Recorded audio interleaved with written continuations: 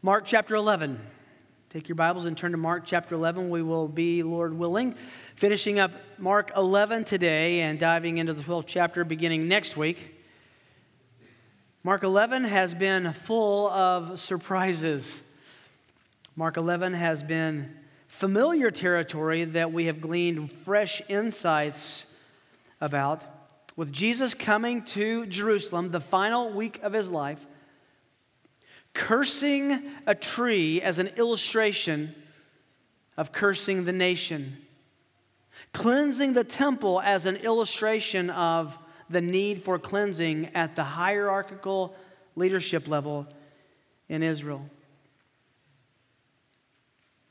Let me just tell you, over the next few weeks, we are going to walk with Jesus through a gauntlet of difficulty. He has picked very tender scabs and poked men in the eyes who are not going to like it. Verse 27 introduces our paragraph for today. They came again to Jerusalem. As he was walking in the temple, the chief priests and the scribe and the elders came to him and began saying to him, "By what authority are you doing these things?" Or, "Who gave you this authority to do these things?" Jesus said to them, "I will ask you one question, and you answer me. Then I will tell you by what authority I do these things. Was the baptism of John from heaven or from men? Answer me." They began reasoning among themselves, saying, "Well, if we say from heaven, he will say, 'Then why did you not believe him?' But shall we say from men?" They were afraid of the people, for everyone considered John to have been a real prophet. And answering Jesus, they said, "We don't know." Jesus said to them, "Nor will I tell you by what authority I do these things." Wow. What a dialogue. One of the things that most alerted the authorities in Jerusalem to the miracle worker in Galilee earlier in his ministry was his authority, his unparalleled and even unquestionable authority as he taught. Just a little review, back in chapter 1, Mark 1:22, they were amazed at his teaching. Why? For he was teaching them as one having authority, exousia. Power, gravity, explanation, authority. Not as the scribes. You could translate that to say, he had authority not like their theologians. Then down in Mark 1:27, they were all amazed so that they debated among themselves, saying, "What is this? A new teaching with authority? He commands even unclean spirits, and they obey him." They had never seen anyone with the kind of power and authority with his words and his teaching, and in this situation, casting out the demons, as Jesus. The next chapter, Mark 2. "But so that you may know that the Son of God has authority on the earth to forgive sins," this is after healing the paralytic, he said to the paralytic, "Rise and pick up your blanket." The response, he got up immediately and picked up the pallet, went out of the sight of everyone, so that they were all amazed and glorifying God and saying, listen, they were saying this up in Galilee, 100 miles north of Jerusalem, where we're finding Jesus today. "We have never seen anything like this." Can we just pause devotionally for a moment? If you truly read the Gospels, if you truly understand the New Testament, if you see how the Older Testament points to the person of Christ, the right response is, we've never seen anything like this man. To encounter Jesus is to be immediately overwhelmed with who he is, what he said, how he said what he said, what he was able to do in his miracles, his control over nature, his control over the demonic realm. We've never seen anything like this.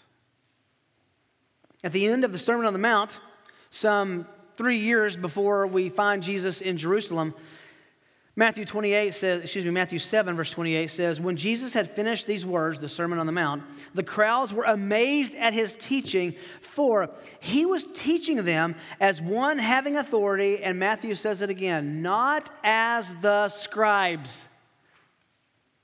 From early in his ministry, Jesus was set in stark contrast to the other teachers in the synagogues and on the temple. The theologians of the day taught, but they were always quoting this rabbi and that tradition and this man and that man, and they got into serious conflict. In fact, the leaders on the Temple Mount, the Sadducees, the Pharisees, and the elders were in constant conflict with each other, but they will find a common enemy on this day. Jesus' reputation was prodigious and unparalleled. They were on the Temple Mount hearing about this miracle worker up 100 miles north in Galilee. They actually several times sent delegations to go up and shut him up and shut him down because his authority and his teaching and his power was a threat to theirs. Now, again, this Nazarene comes to Jerusalem. But this is no normal week. This is Passover week. Literally, north of 100,000 people would have cycled through Jerusalem this week. It was packed.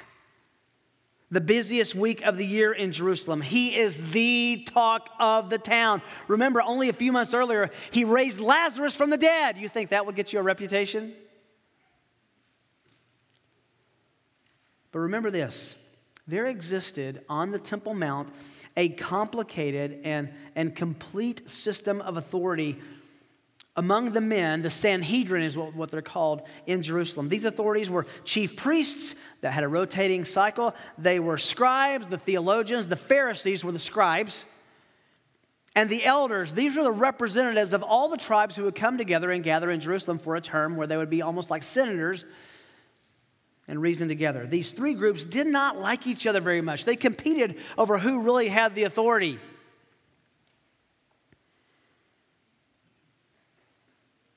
However, the words and the works of Jesus were saturated with such divine, indescribable, unparalleled authority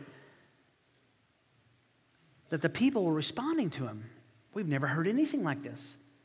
His popularity could not be ignored by the religious leaders operating on that Temple Mount. The Sanhedrin, which is the collection, it's the final kind of senate between the elders, the scribes, and the chief priests, all knew about him. He was teaching in the open courts. In fact, this whole scene happens, according to Matthew, with Jesus going under one of the colonnades, one of the shady areas, and gathering a crowd, an unimaginable crowd around him, just teaching about God, teaching about the Scriptures. So the challenge of this scene is no surprise. His popularity could not be ignored. He was drawing more crowds than they were. Jesus comes into the temple on this Tuesday morning, begins teaching. This draws the direct ire and attention of these groups together called the Sanhedrin, the scribes, the elders, and the chief priests. And they decide to set a trap so that they can ask him something publicly. He will answer wrongly. They can put him in his place and finally say that's a man from Galilee that no one needs to pay any attention to. They thought they could expose Jesus as a rookie theologian, a first-year Bible student, as a theological fraud. And the launching point of their attack was Jesus' authority, or his right to do what he did and teach what he taught. I mean, think about this. They have this whole system, and they were saying, who gives you the right to come and upset our system? Jesus had been operating as one who gave access to God outside the temple. And guess what? So did his cousin, John the Baptist. That's important. They do not believe his authority comes from God. They want to expose him as a fraud. In other words, he was not authorized by God to heal the sick and give the lame the ability to walk and to cure the blind from their blindness and the deaf from their deafness. He had no authority from God to say, how dare you help someone without our oversight? You hear what's going on here? They were the givers of grace and mercy and power.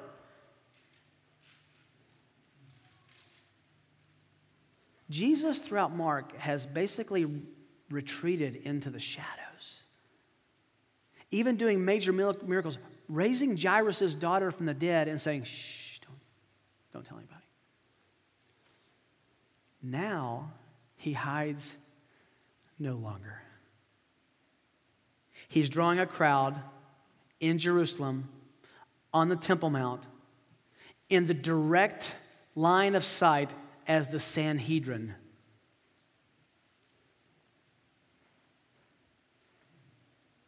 Now, a quick note about the section we're about to begin. What we're starting today introduces 7 little stories. We're going to go over these in the coming weeks. 7 stories that all begin with this passage and all catalog his conflict with the religious system on the temple and the religious leadership of the Jews. He uses these stories to illustrate that the person and glory of Jesus Christ is singularly most important. Mark does. Mark also says that Jesus fulfilled the intent of temple worship, that Jesus judged the temple system as God in the flesh, that in his ministry he made temple worship and its system wither up from the roots. They were under a curse and under the judgment of God, and 40 years later, every single stone on that Temple Mount would be overturned as a result of his direct cursing. Mark also outlines these conflicts to show us that the Jewish religious system outright, unequivocally rejected Jesus as the Messiah. So this morning we're going to look at this first story. Just a little head start. Next week is an address to, it's a parable to the same group of people who are listening to him, and it doesn't end so well. You're welcome to read ahead. This first story here with the conflict between Jesus' divine authority and John the Baptist's authority is a coercive, extortive attempt of the people to embarrass and humiliate Jesus. So we're just going to break this down and look at it as the scene unfolds. I want to find with you Jesus' authority questioned in 3 movements. 3 simple scenes, 3 movements. And these flow just like the divine mind of order you might expect. The first is in verses 27 and 28, the trap set. There's a trap, and these men set it. Verse 27, they, that is Jesus and the disciples, came again, that is the 3rd day after the triumphal entry on Sunday, the cursing of the fig tree on Monday, and his teaching on the temple, him leaving bewildered, and then comes back on Tuesday now. They came again to Jerusalem. Now just stop right there. That is such a rich statement. He's already told his disciples the Son of Man is going to go up to Jerusalem when he was down in Perea, down in the Dead Sea area. He's going to go up to Jerusalem. They are going to set traps and bring him to suffering and kill him.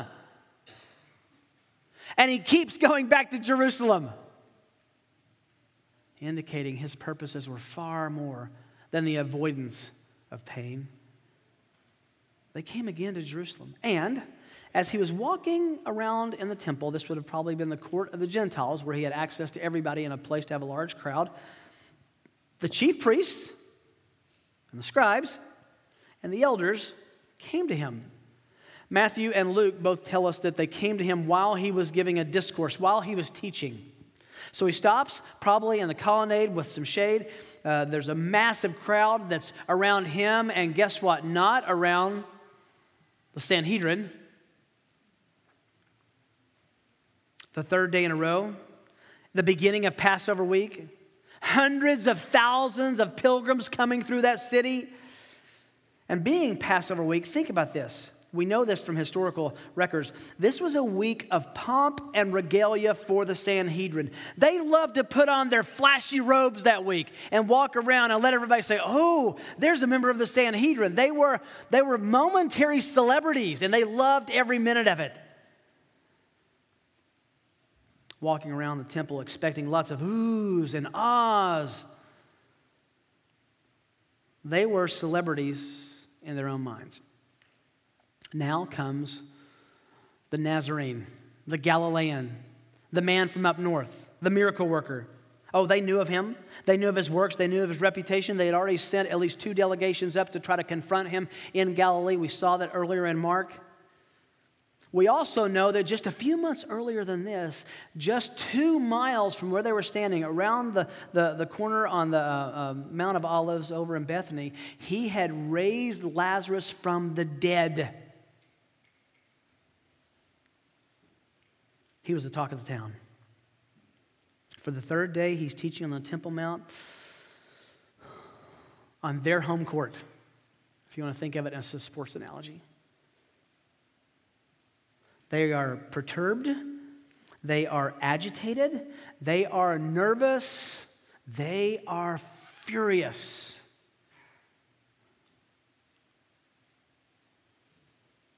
So, these common enemies with each other, the scribes, the Pharisees, the high priest appointed by the Sadducees, the elders, the representatives of the tribes of Israel who were together especially that week, who did not like each other, fought over power, they instantly become allies with the common enemy of Jesus because he threatened them all. They gang up and they attack. 3 groups with a long history of conflict coming together because of Christ. Hey, quick footnote, by the way. We just studied this a few weeks ago, it feels like. The second time in Mark, this is the second time, I should say, that Mark records the Pharisees questioning the credentials of Jesus. It's the second time he refused to provide them also. Back in Mark chapter 8, the Pharisees came out and began to argue with him, seeking from him a sign from heaven to test him. Sighing deeply in his spirit, he said, "Why does this generation seek for a sign? Truly, I say to you, no sign will be given to this generation." The people who were looking at him there trying to trap him. They said, "We want you to prove yourself." And he said, "No way." Now they're asking him again in front of everybody, "Prove yourself," thinking he can't do it, so they'll catch him in a trap. These 3 groups, I've mentioned them already. Very interesting. Chief priests. They were operators of the sacrificial system. Almost all of them were Sadducees, the liberals of the day. The group that met Jesus might have also included, think about this, Caiaphas and Annas. They were high priests who will, in just a few hours, just a couple days, be the judges of the judge of the world. It's hard to imagine that this confrontation happened without these 2 men there. Just remember that when we get into the latter chapters of Mark. The scribes were also there, primarily Pharisees. We know the Pharisees and the Sadducees didn't get along very well. They were the authorities on Jewish law. They were the conservatives. They were not only the conservatives, they added to the law. They added things that were silly so they could obey those extra points of obedience and look even more holy in people's eyes. And then, as I said, the elders, that was a time in ancient Israel, especially the week of Passover, where the representatives of the tribes would come together as the elders, the representatives of Israel, and they would meet with the Sanhedrin. They were part of the Sanhedrin. They would decide policy for the nation. Now, the existence of these 3 groups is significant. Turn back for a moment to Mark chapter 8. Mark chapter 8. 120 or so miles north in Caesarea Philippi, where Jesus is asking the disciples, "Who do you say I am?" And Peter gets it perfectly right. You're the Christ, the Son of the living God. You are the Messiah. Right after that, his response to Peter is this: think carefully about this response now that we're standing on the Temple Mount with these three groups. Jesus, Mark 8:31, Jesus began to teach them, the disciples, saying that the Son of Man must suffer many things and be rejected by the elders, the chief priests, and the scribes. That, friends, is no coincidence. He knew exactly who would be there waiting on him. He knew exactly what they wanted to do. He knew exactly what they were going to do. And so we see Jesus standing here as a direct fulfillment of his own prophecy in Mark 8:31, that the elders, the chief priests, and the scribes would reject him. Back to Mark 11, verse 28. And began saying to them, the Greek indicates that they didn't ask once, they were peppering him with questions. They kept, maybe one group and then another group, and they were asking the same things from different angles. And you see that by how Mark describes the questioning. They began saying to him, by what authority are you doing? And then there's this next phrase, or in other words, who gave you the authority to do these things? You are quite a disturbance, Jesus of Nazareth, from Galilee. They were in effect saying, who or what gives you the right to take our positions of authority? You are not a part of the temple structure, the temple hierarchy. You're not a part of the Sanhedrin. You're a country hick from Nazareth. Remember, can any good thing come out of Nazareth? Nathanael asked. Jesus, this is important, like John the Baptist, was operating a biblical way to have access to God that did not go through the temple. That infuriated these men. He was out of bounds. Trap is set. Secondly, we find the genius response. As if you wouldn't expect anything else, the genius response. How will Jesus respond to this trap? And Jesus said to them, I love this, he engages it right on. And instead of saying, let me answer your question, he does what he often does. He said, I will ask you one question, not a question. I will ask you one question, a definitive question, a question that is going to be so revelatory about what you think and what I think. And the difference between that, it is utterly significant that you answer this. One question. And you answer me, he says. Then he sets up an if-then. And then I will tell you by what authority I do these things. So you see the setup? All right, I don't mind answering your question. I'm happy to answer the question. He has an answer to that question, as you'll see next week in the parable of the vine growers. But before he answers them, he says, I have a question for you. You answer this. Now remember, Matthew and Luke tell us there's a massive crowd around it. You can hear a pin drop. Probably after you heard the crowds jumping in with the Pharisees trying to get their favor and asking him the same question. And then he stops and he just puts his proverbial finger in their chest. He says, I have a question for you. Verse 30. Was the baptism of John the Baptist, from heaven or from men? And then the Greek is explicit. Answer me. Give me your answer. This question is not only immaterial, it is ingenious. An accepted rabbi tradition and fashion of dialogue was to answer a question with a question so that you get down to the heart of the issue. That's exactly what he's doing as the master rabbi. His question is deliberately calculated to both indirectly answer their question, which he does, and to simultaneously shame them before the people. The Lord declines to answer their question unless, conditionally, they answer a question he has for them. He queries them about his cousin. You remember that John the Baptist is the cousin of the Lord Jesus. He was more than likely grew up knowing about, spending vacations, going down from the north to the south with his aunt and his uncle and his cousin. They knew each other very well.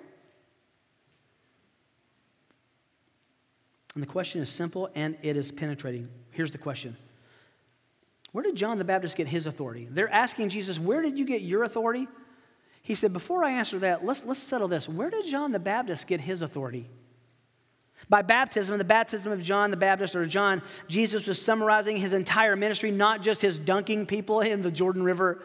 And by heaven, did it come from heaven, he asks. He means God himself. Did this come from God's authority, God's prerogative, to give John authority in what he did and what he preached? Jesus wanted them to answer if they knew who gave John the Baptist his authority before he tells them where his own authority came from. Was it God or just an earthly authority granted by the people and garnered by his popularity? Can we just say that John the Baptist doesn't really appear as someone who would be, the most popular guy, dressing in unfinished, untanned leather and eating locusts and honey? Living out in the desert, in the wilderness, calling people to repentance, charging the Pharisees. You don't think they remember when the Pharisees came to him to be baptized? And he said, you brood of vipers, who sent you? There's a long history of conflict between John and these same men. And here's the genius.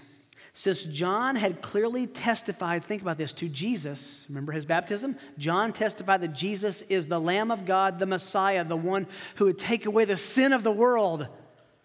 Since John had clearly testified to Jesus as the Messiah, back in chapter 1, verse 7 and 8, the correct answer to Jesus' question about John would lead to the correct answer about his own authority.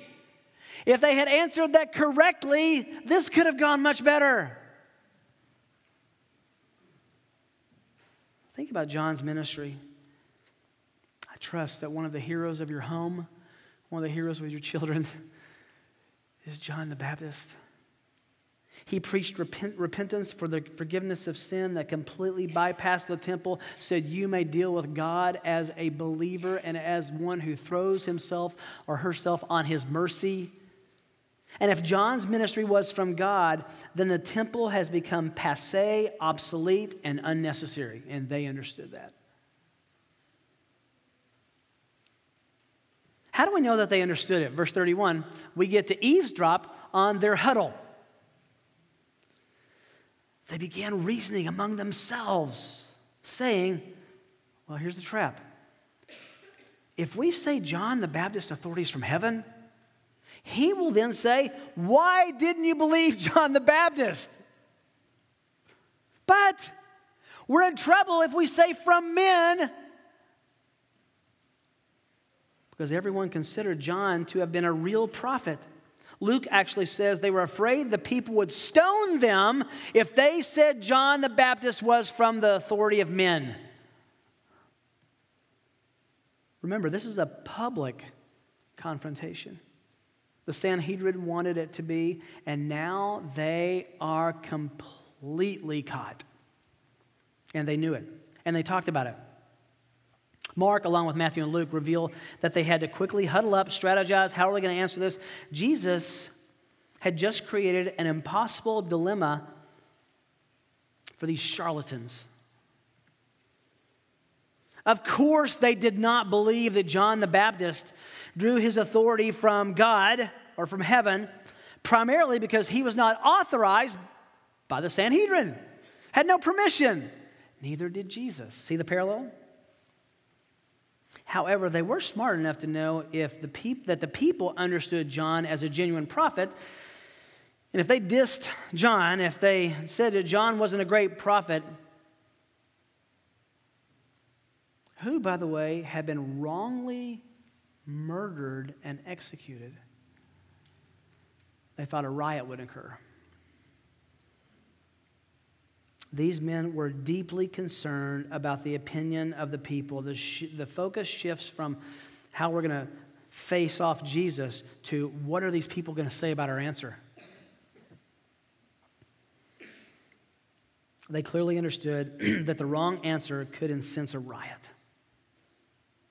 Now, let's pull the car over for a second. Mark, remember his words in Mark 11:18? The chief priests and the scribes heard this and began seeking how to destroy him because they were afraid of Jesus, for the whole crowd was astonished at his teaching.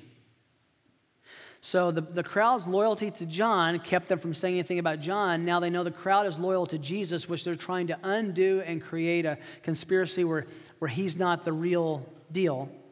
And after Jesus just torches their motives in the next paragraph of the parable, we'll read next week. Look at the end of chapter 12, end of the story in chapter 12, verse 12. He tells a story. This is... Sometimes, as we learned, he teaches parables to hide truth. This was not a hidden truth. Because in Mark 12:12, they were seeking to seize him, and yet they feared the people, for they understood, we'll see this next week, they understood that Jesus spoke the parable against them. So they left him and went away.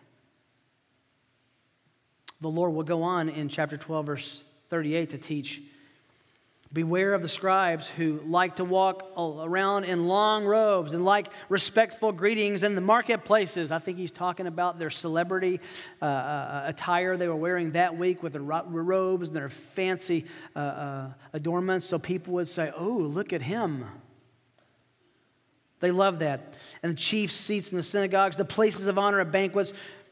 Verse 40, and we'll see this in the widow's mite, who devour widows' houses, and for appearance's sake offer long prayers, these will receive greater condemnation. He exposes them, or will when we get to this passage, as hypocrites, just caring about what people thought, not caring about the truth of their own walk with God.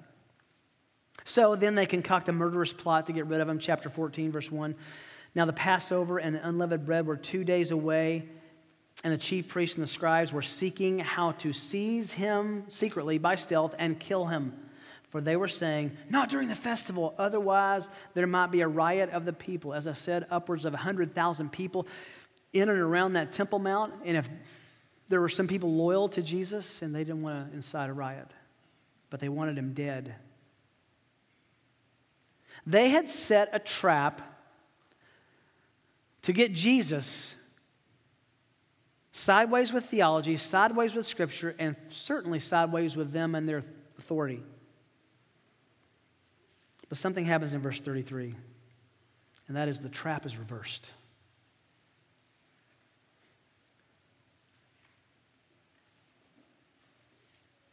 Answering Jesus, they said to him, we don't know.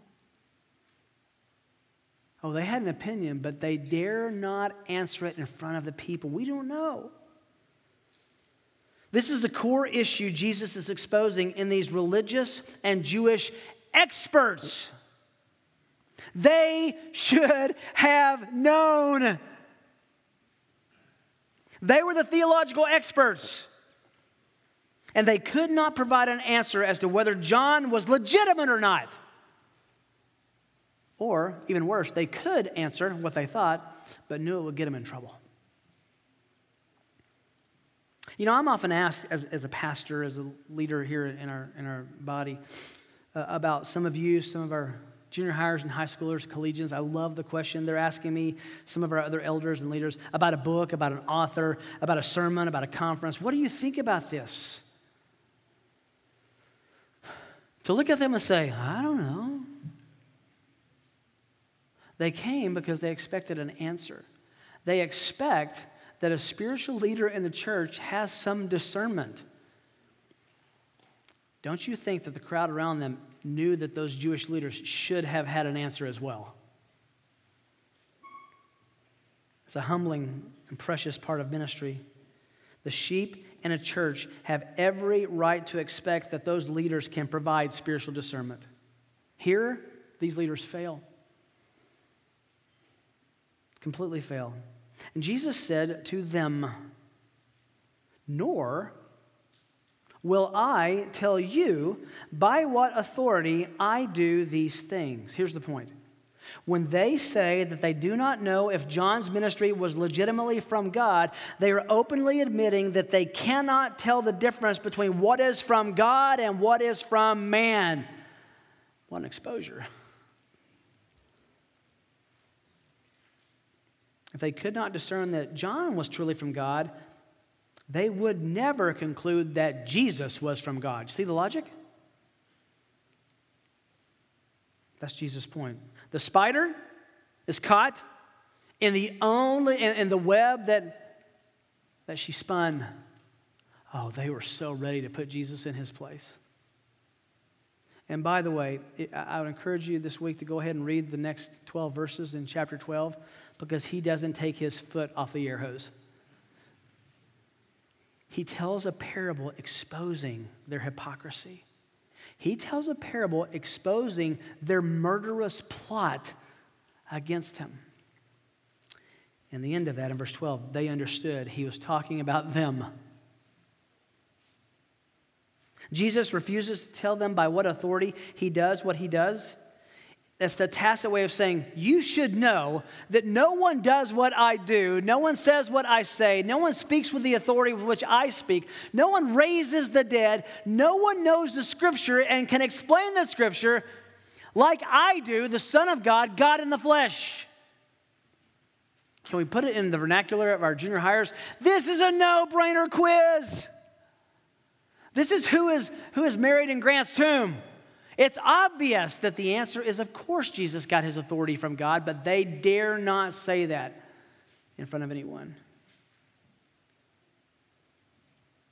The crux is if they would not recognize and affirm that John the Baptist was from God, neither would they recognize Jesus' divine authority either. Wow, can we just pause for a minute? Can you think about the difference of the players here? The contrast here between John the Baptist and the Jewish leaders. The Jewish leaders desired to silence and kill Jesus, to protect and promote themselves, their authority and their power and their respect. But in John 3:30, we find out that John says, Jesus must increase, let me decrease. I want to be nothing so that he is everything. The exact opposite response of these men. Do you see a lesson on humility for you and me? Look, we are all proud, ego-centered, self-loving sinners. The pride may be displayed in different ways and in different categories. Do we follow the pattern of these Sanhedrin, or do we follow John's? I think John would have said, may no one ever remember my name again as long as they remember King Jesus. Some implications to consider. By the way, this is really not the end of the story, because it spills over into chapter 12 where Jesus is going to tell a story to expose them even further. That's for next week. A couple of implications to think about. Just stepping back and say, Lord, this is your word. How does this impact me? Let me ask you a few questions. First of all, do you recognize and affirm Jesus' authority in your own life? Oh, it's easier to say that we recognize his authority in heaven, his sovereign rule, his sovereign reign, that he's certainly king over in Afghanistan or Pakistan, but how about over your life?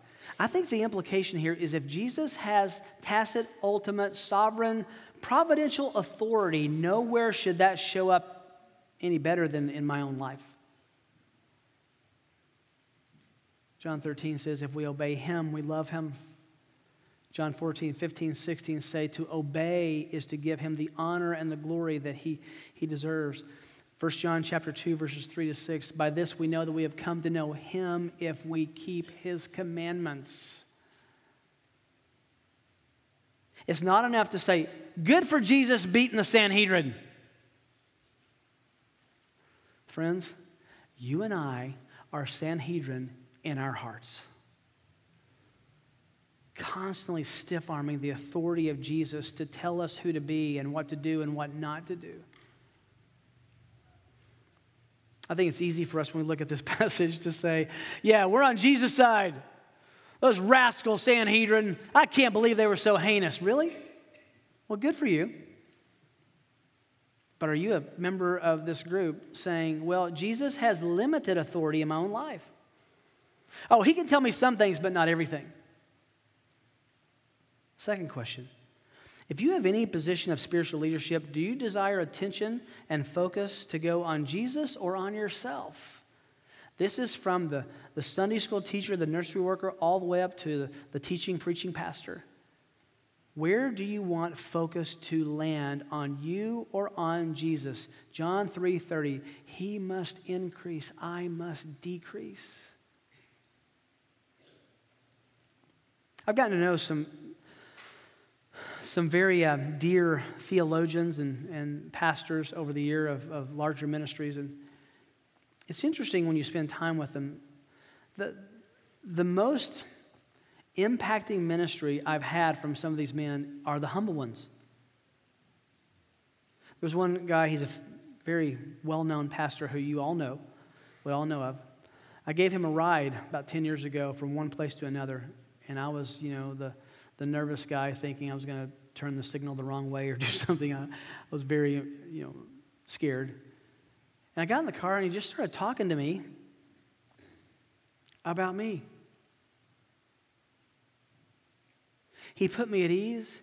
It was clear that in that moment he cared more about me than he wanted me to care about him. What a blessing, what a ministry, what a gift as a parent who can hear your children and want to talk more about them and their growth, their spiritual health, their stability than your own. See the implication there? One more question. Do you affirm, let me ask you a salvation question. Do you affirm that Jesus is from God as well as God in the flesh? The Sanhedrin missed the point and lost eternity. You have a moment of decision in this second to ask yourself if Jesus is your Lord, your master, your authority, your sovereign, your king, your discipler, your master, the one who calls the shots in your life. Have you given your life to the Savior? Are you a believer? And not just believing the facts. Remember, the gospel is three things. It's facts to believe, theology to understand, and a response to make. Do you believe the facts about Jesus, who he is, what he did, what he said, that those are historically accurate? Do you believe the theology about those facts, that he was God in the flesh, that his death was not like George Washington's or Thomas Jefferson's? His death did something for those who understand that it was in their stead, for them, instead of them. The wages of sin is death, and he said that I will take the death they deserve for them instead of them, and they don't have to go to hell. And then the response is repentance. You give him the handlebars and the steering wheel of your life. You know what? He knows how to run your life better than you do. He designed you for abundant life, to enjoy him. And you cannot enjoy life truly. You cannot enjoy the blessings of this life. You cannot endure the trials that you will undoubtedly face in a way that brings you sustained joy unless he is your Lord and Savior. The failure of these men to recognize the true nature and identity of Jesus led to their plot to crucify him. And they would soon lead the crowds to scream that as well. Your failure to recognize the true nature and identity of Jesus will lead you to eternal destruction and a Christless hell. Boy, don't leave today. Don't leave today without talking to someone around you, someone in our prayer room who can give you clear direction on how your soul can be saved and your heart can be happy in Jesus.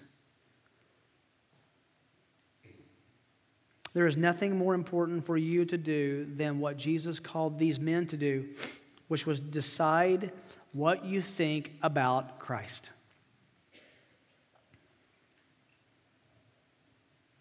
Fast forward a month. Jesus gathers his men. He's been crucified, in the grave 3 days, rose from the grave. They retreat back up to Galilee. He gathers them together. And this is what he says.